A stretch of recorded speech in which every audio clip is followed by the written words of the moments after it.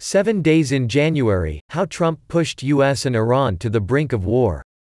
Washington, the plane was late and the kill team was worried. International listings showed that Chom Wings Airlines Flight 6Q501, scheduled to take off from Damascus at 7:30 p.m. for Baghdad, had departed, but in fact, an informant at the airport reported, it was still on the ground and the targeted passenger had not yet shown up. The hours ticked by and some involved in the operation wondered if it should be called off. Then, just before the plane door closed, a convoy of cars pulled up on the tarmac carrying Maj. General Qasem Soleimani, Iran's security mastermind, who climbed on board along with 2 escorts. Flight 6Q501 lifted off, 3 hours late, bound for the Iraqi capital. The plane landed at Baghdad International Airport just after midnight, at 12:36 a.m., and the first to disembark were General Soleimani and his entourage. Waiting at the bottom of the gangway was Abu Mahdi al-Muhandis, an Iraqi official in charge of militias and close to Iran. 2 cars carrying the group headed into the night, shadowed by American MQ-9 Reaper drones. At 12:47, the first of several missiles smashed into the vehicles, engulfing them in flames and leaving 10 charred bodies inside. The operation that took out General Soleimani, the commander of the Quds Force of the Islamic Revolutionary Guards Corps, propelled the United States to the precipice of war with Iran and plunged the world into 7 days of roiling uncertainty. The story of those 7 days, and the secret planning in the months preceding them, ranks as the most perilous chapter so far in President Trump's 3 years in office after his decision to launch an audacious strike on Iran, and his attempt through allies and a back channel to keep the ensuing crisis from mushrooming out of control. The president's decision to ratchet up decades of simmering conflict with Iran set off an extraordinary worldwide drama, much of which played out behind the scenes. In capitals from Europe to the Middle East, leaders and diplomats sought to head off a full-fledged new war, while at the White House and Pentagon, the president and his advisors ordered more troops to the region. Saudi Arabia's de facto ruler was so alarmed he dispatched his brother to Washington for a clandestine meeting with Mr. Trump. European leaders, incensed at being kept in the dark, scrambled to keep Iran from escalating. If it did, Americans developed plans to strike a command and control ship and conduct a cyberattack to partly disable Iran's oil and gas sector. But the United States also sent secret messages through Swiss intermediaries urging Iran not to respond so forcefully that Mr. Trump would feel compelled to go even further.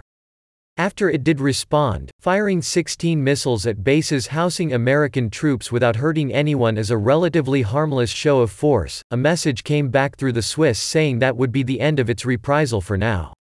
The message, forwarded to Washington within 5 minutes after it was received, persuaded the president to stand down. When the week ended without the war many feared, Mr. Trump boasted that he had taken out an American enemy. But the struggle between 2 nations is not really over. Iran may find other ways to take revenge. Iraqi leaders may expel American forces, accomplishing in death what General Soleimani tried and failed to do in life.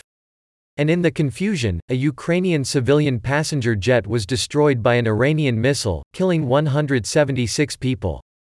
The episode briefly gave Mr. Trump's allies something to cheer, distracting from the coming Senate impeachment trial, but now he faces questions even among Republicans about the shifting justifications for the strike that he and his national security team have offered. Secretary of State Mike Pompeo initially cited the need to forestall an imminent attack, and the president has amplified that to say 4 American embassies were targeted. But administration officials said they did not actually know when or where such an attack might occur, and one State Department official said it was a mistake to use the word imminent.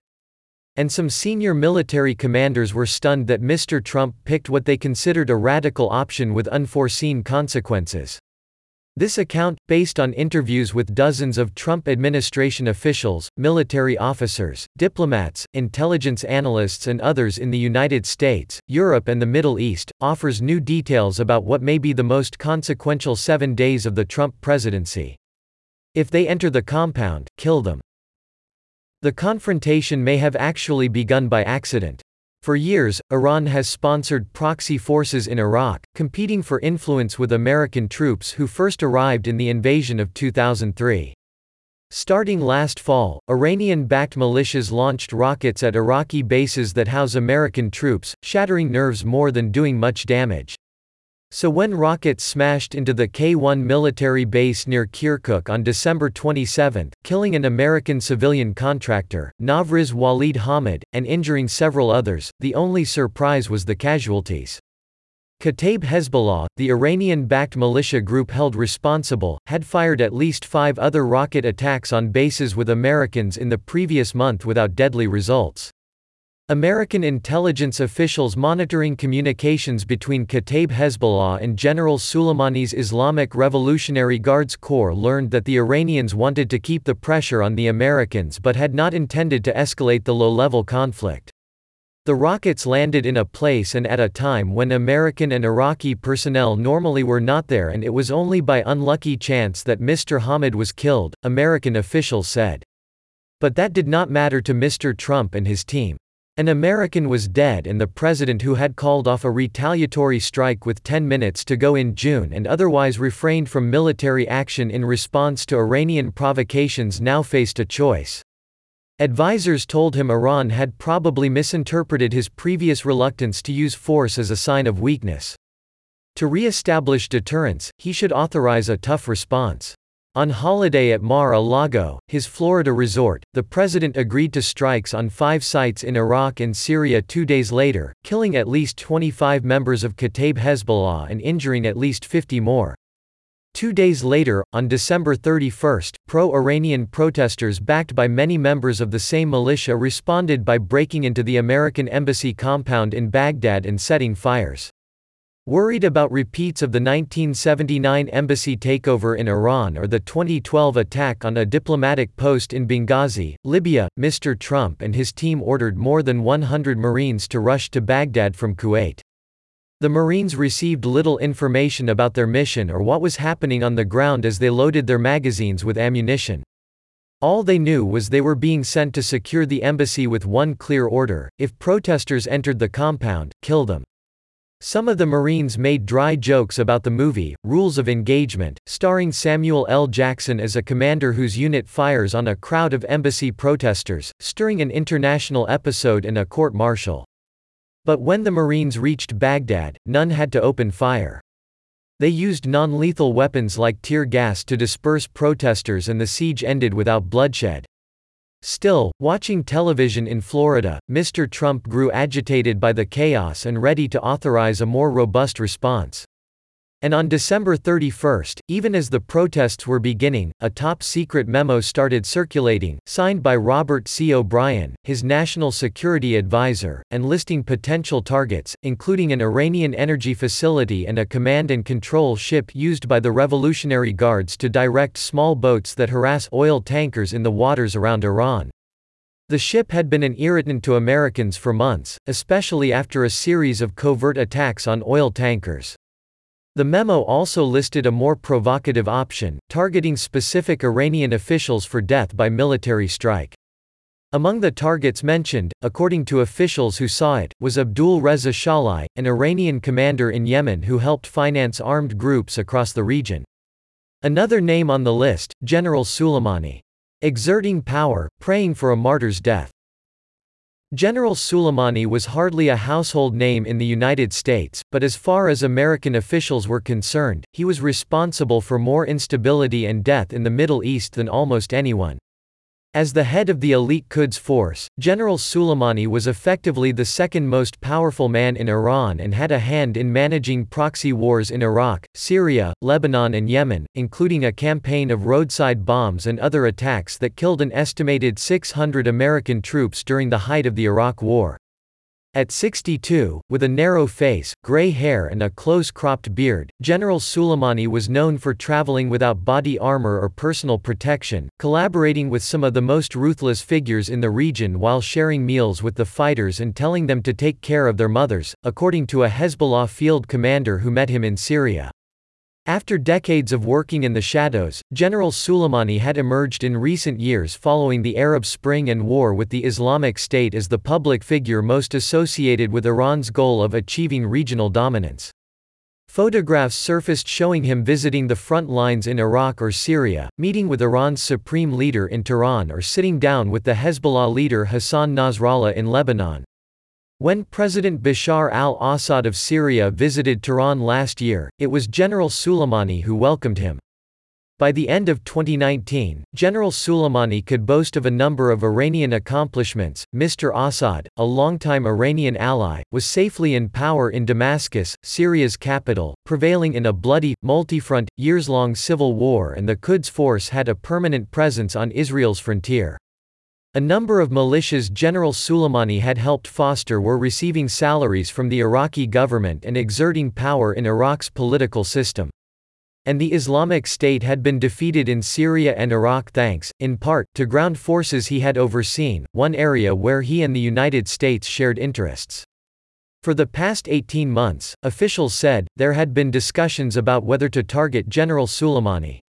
Figuring that it would be too difficult to hit him in Iran, officials contemplated going after him during one of his frequent visits to Syria or Iraq and focused on developing agents in 7 different entities to report on his movements: the Syrian army, the Quds Force in Damascus, Hezbollah in Damascus, the Damascus and Baghdad airports, and the Kataib Hezbollah and Popular Mobilization Forces in Iraq. By the time tensions with Iran spiked in May with attacks on 4 oil tankers, John R. Bolton, then the president's national security advisor, asked the military and intelligence agencies to produce new options to deter Iranian aggression. Among those presented to Mr. Bolton was killing General Soleimani and other leaders of the Revolutionary Guards. At that point, work to track General Soleimani's travels grew more intense.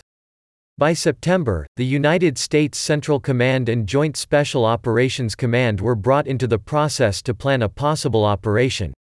Various alternatives were discussed, some in Syria, some in Iraq. Syria seemed more complicated, both because the American military had less freedom of movement there and because General Soleimani spent most of his time with Hezbollah officers and officials did not want to bring them into the mix and risk a new war with Israel. Agents recruited in Syria and Iraq reported from time to time on General Soleimani's movements, according to an official involved. Surveillance revealed that he flew on a number of airlines and sometimes tickets for a trip were bought on more than one to throw off pursuers. He would be delivered to his plane at the last possible moment, then sit in the front row of business class so he could get off first and depart quickly. General Soleimani set off on his last trip on New Year's Day, flying to Damascus and then heading by car to Lebanon to meet with Mr. Nasrallah, the Hezbollah leader, before returning to Damascus that evening. During their meeting, Mr. Nasrallah said in a later speech, he warned General Soleimani that the American news media was focusing on him and publishing his photograph. This was media and political preparation for his assassination, Mr. Nasrallah said. But as he recalled, General Soleimani laughed, and said that, in fact, he hoped to die a martyr and asked Mr. Nasrallah to pray that he would. At spy headquarters, seeing a mosaic effect. That same day, at CIA headquarters in Langley, VA, Gina Haspel was working to fulfill that prayer. Ms. Haspel, the director, was shown intelligence indicating that General Soleimani was preparing to move from Syria to Iraq. Officials told her there was additional intelligence that he was working on a large-scale attack intended to drive American forces out of the Middle East.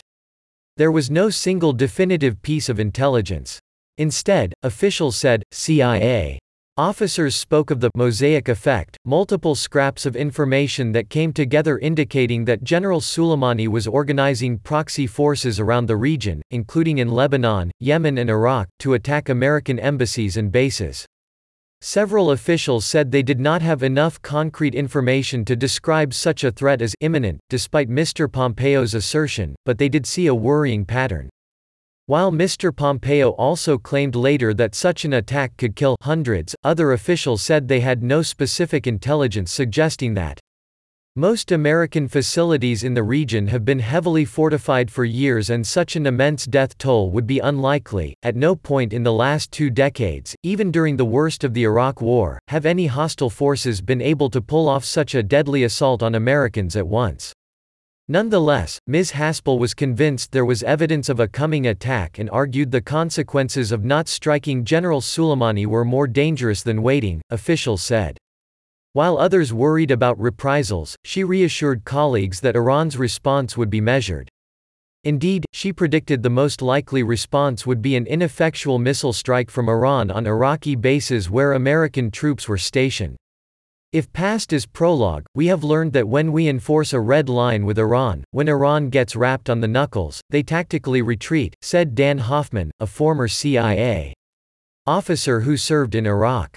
The retreat might be ephemeral before Iran probes its enemies with more gradually escalating attacks, but we've seen it repeatedly.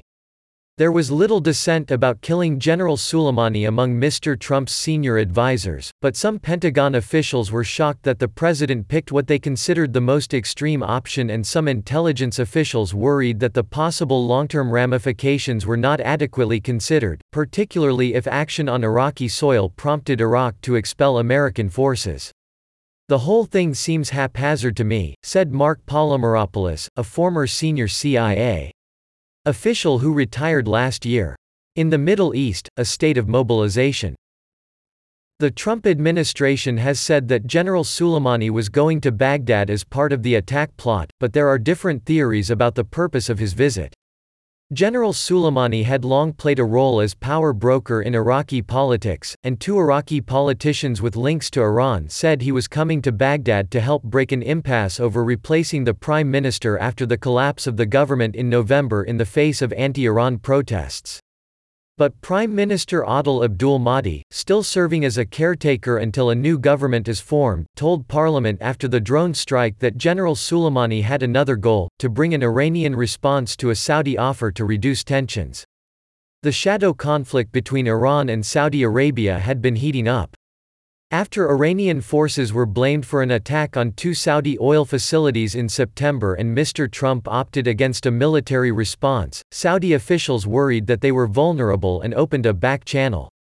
In his speech to Parliament, Mr. Abdul Mahdi said he had planned to meet with General Soleimani a few hours after his arrival in Baghdad. It was expected that he was carrying a message for me from the Iranian side, responding to the Saudi message that we had sent to the Iranian side to reach agreements and breakthroughs. Mr. Abdul Mahdi said. A Saudi official said he was unaware of any message carried by General Soleimani, and some analysts doubted Mr. Abdul Mahdi's account.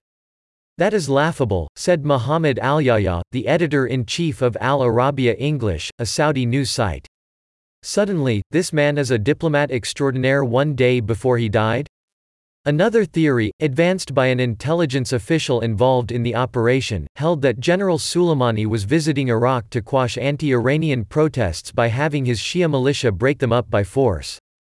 He hoped to install a new anti-American government that might even throw out United States forces.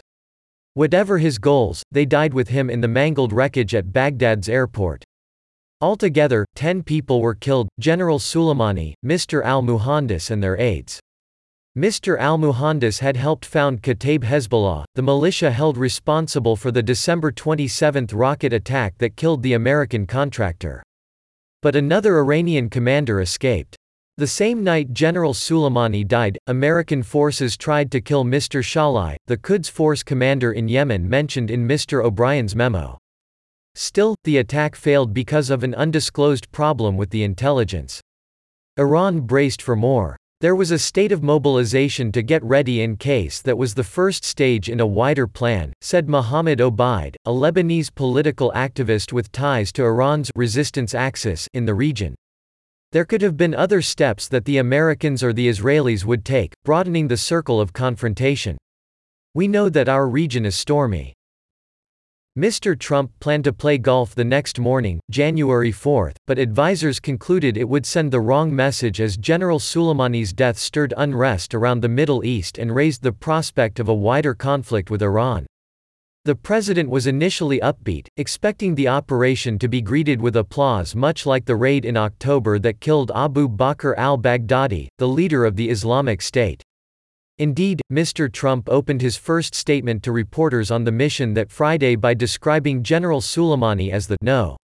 one terrorist anywhere in the world, much as he had opened his statement a couple of months ago calling Mr. al-Baghdadi the world's #1 terrorist leader. But as the president watched television over the weekend, he grew angry that critics were accusing him of reckless escalation. He sought validation from guests at his Florida clubs, recounting details of the Baghdad embassy protests and drinking in their praise for his decisiveness. He told some associates that he wanted to preserve the support of Republican hawks in the Senate in the coming impeachment trial, naming Senator Tom Cotton of Arkansas as an example, even though they had not spoken about Iran since before Christmas. While Mr. Trump tipped off another hawk, Senator Lindsey Graham, Republican of South Carolina, who was visiting in Florida, his administration gave no advance warning to its European allies or Persian Gulf partners in advance of the strike. The only foreign leader who appeared in the know was Prime Minister Benjamin Netanyahu of Israel, who had spoken with Mr. Pompeo before the attack and later offered a cryptic public hint hours before it took place. "We know that our region is stormy, very, very dramatic things are happening in it," Mr. Netanyahu told reporters, unprompted, on the tarmac in Tel Aviv before departing for a visit to Athens. He went on to offer support for the United States and to its full right to defend itself and its citizens. Israeli leaders were later pleased by the death of General Soleimani, one of their deadliest enemies, but remained silent lest they provoke retaliation, even as shelter supplies were checked and a ski resort near the Syrian frontier was briefly closed. Yet some figured that if Hezbollah were to attack Israel on Iran's behalf, it might be better to have that battle now. This camp believes that there will be such a clash anyway and the best timing is before the U.S. elections, and that Israel may lose this president in the White House, said Ofer Zaltzberg, an analyst at the International Crisis Group. In Riyadh, the Saudi Crown Prince, Mohammed bin Salman, was unsettled. Despite his hawkish approach to Iran, he has been recently accepting offers from Pakistanis, Omanis, Iraqis and others to mediate. Now, he immediately dispatched his younger brother, Prince Khalid bin Salman, the deputy defense minister, on an emergency mission to the White House. The Saudi view was, hitting Soleimani is great, but what is the plan, said Sir John Jenkins, a former British ambassador to Riyadh. If there is a plan, we are down with it. If not, we all have to de-escalate. Prince Khalid was pleased by whatever Mr. Trump told him, telling diplomats afterward that the royal family was glad the president had dealt Iran a serious blow, and relieved that he did not seem inclined to escalate further. A new stage in the transatlantic divorce. But many were not sure. Mr. Trump issued bellicose threats to destroy Iran if it retaliated, including cultural treasures in violation of international law, touching off international outrage and forcing his own defense secretary to publicly disavow the threat, saying it would be a war crime. Mr. Trump was largely alone on the world stage. No major European power, not even Britain, voiced support for the drone strike, even as leaders agreed that General Soleimani had blood on his hands. As Le Monde, the French newspaper, put it, the rift signaled a new stage in the transatlantic divorce over the Middle East.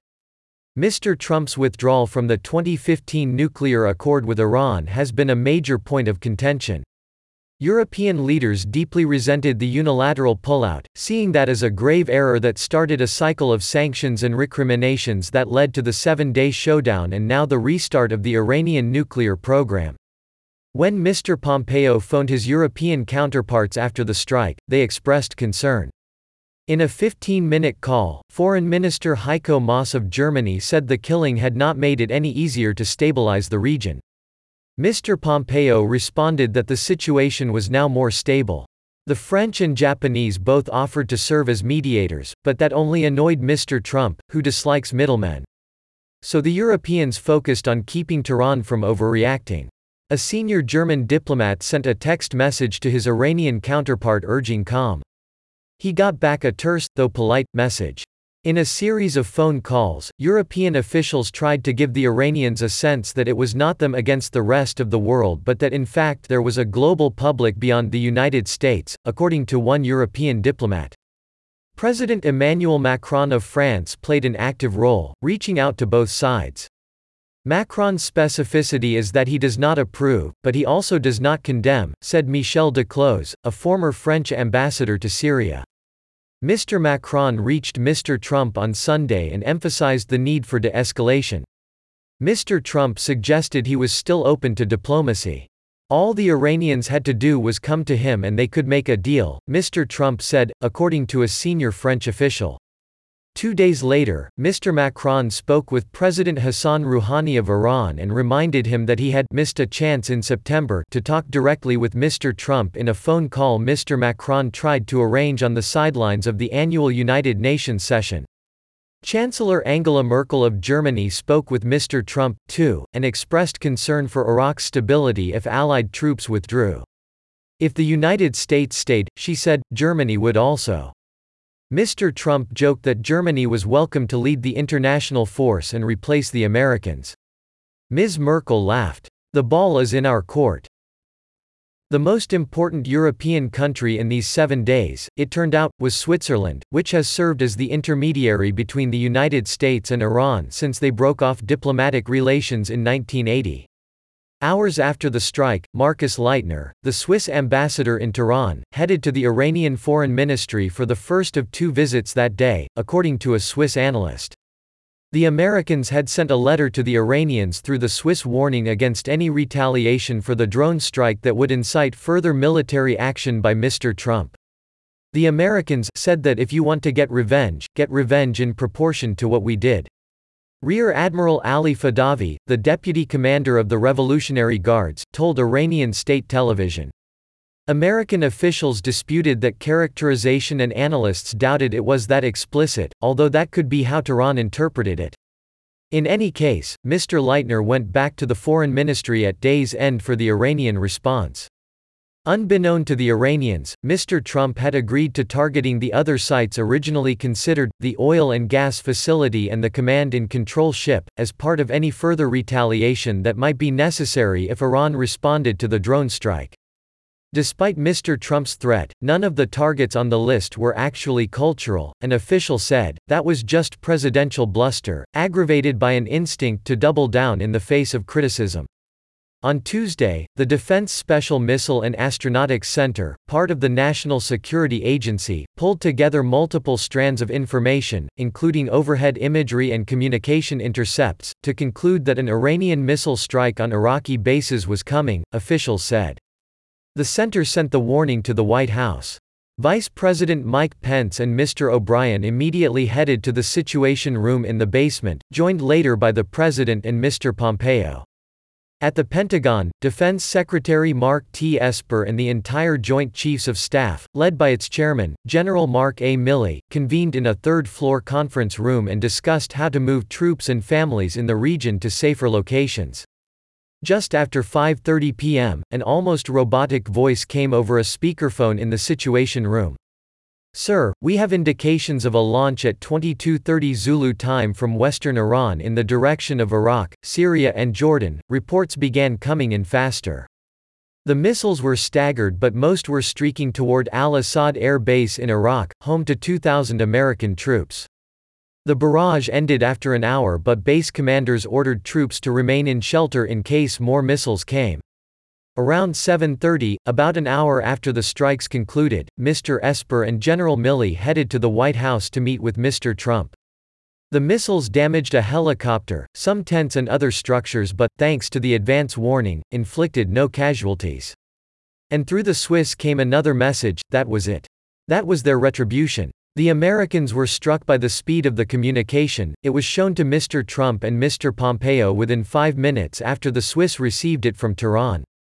They passed the message by encrypted fax to their embassy in Washington and then to Brian H. Hook, the special representative on Iran, 2 minutes after the Iranians gave it to them. Mr. Esper, a veteran of the Persian Gulf War of 1991, counseled caution. Let's stay calm, he said. The ball is in our court. There's no rush to do anything. Let's all sleep on it. By the time Mr. Trump retired to the residence for the night, advisors said, he was relieved there had been no casualties and eager for a reset, a path away from a deeper conflict. He posted a reassuring tweet, all is well. What were the threats? They shouted. The next morning Mr. Trump addressed the nation from the White House, and while he excoriated Iran's campaign of terror, he made clear he would not retaliate further. Iran appears to be standing down, he said, without revealing the secret message sent through the Swiss, adding that he was ready to embrace peace with all who seek it.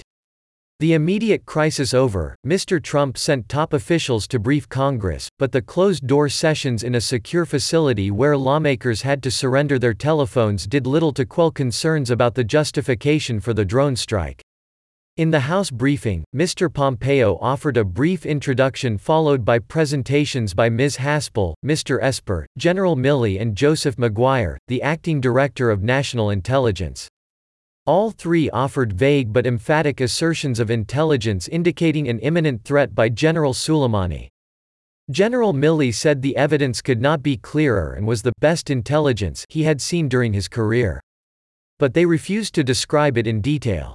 One lawmaker said the information was no more secret than what could be found on Wikipedia.